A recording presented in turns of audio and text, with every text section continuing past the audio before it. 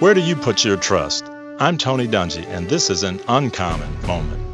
It was a cold Buffalo morning, January 3rd, 1993. Frank Reich, quarterback of the Buffalo Bills, had readied himself for a drive to Rich Stadium where he was to start his first NFL playoff game. He listened to a song he had played over and over that week. The song was In Christ Alone. Midway through the third quarter, the Bills were losing badly, 35-3. Down 5 touchdowns with less than 20 minutes to play, Frank remembered the words to the song. In what analysts would later say was the greatest comeback in NFL history, Frank Reich led Buffalo to a 41-38 overtime win against an insurmountable Houston lead.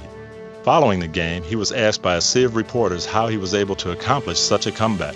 Frank Reich reached down for his playbook and did something uncommon.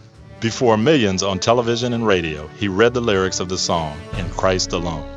I'm Tony Dungy. Learn more at daretobeuncommon.org.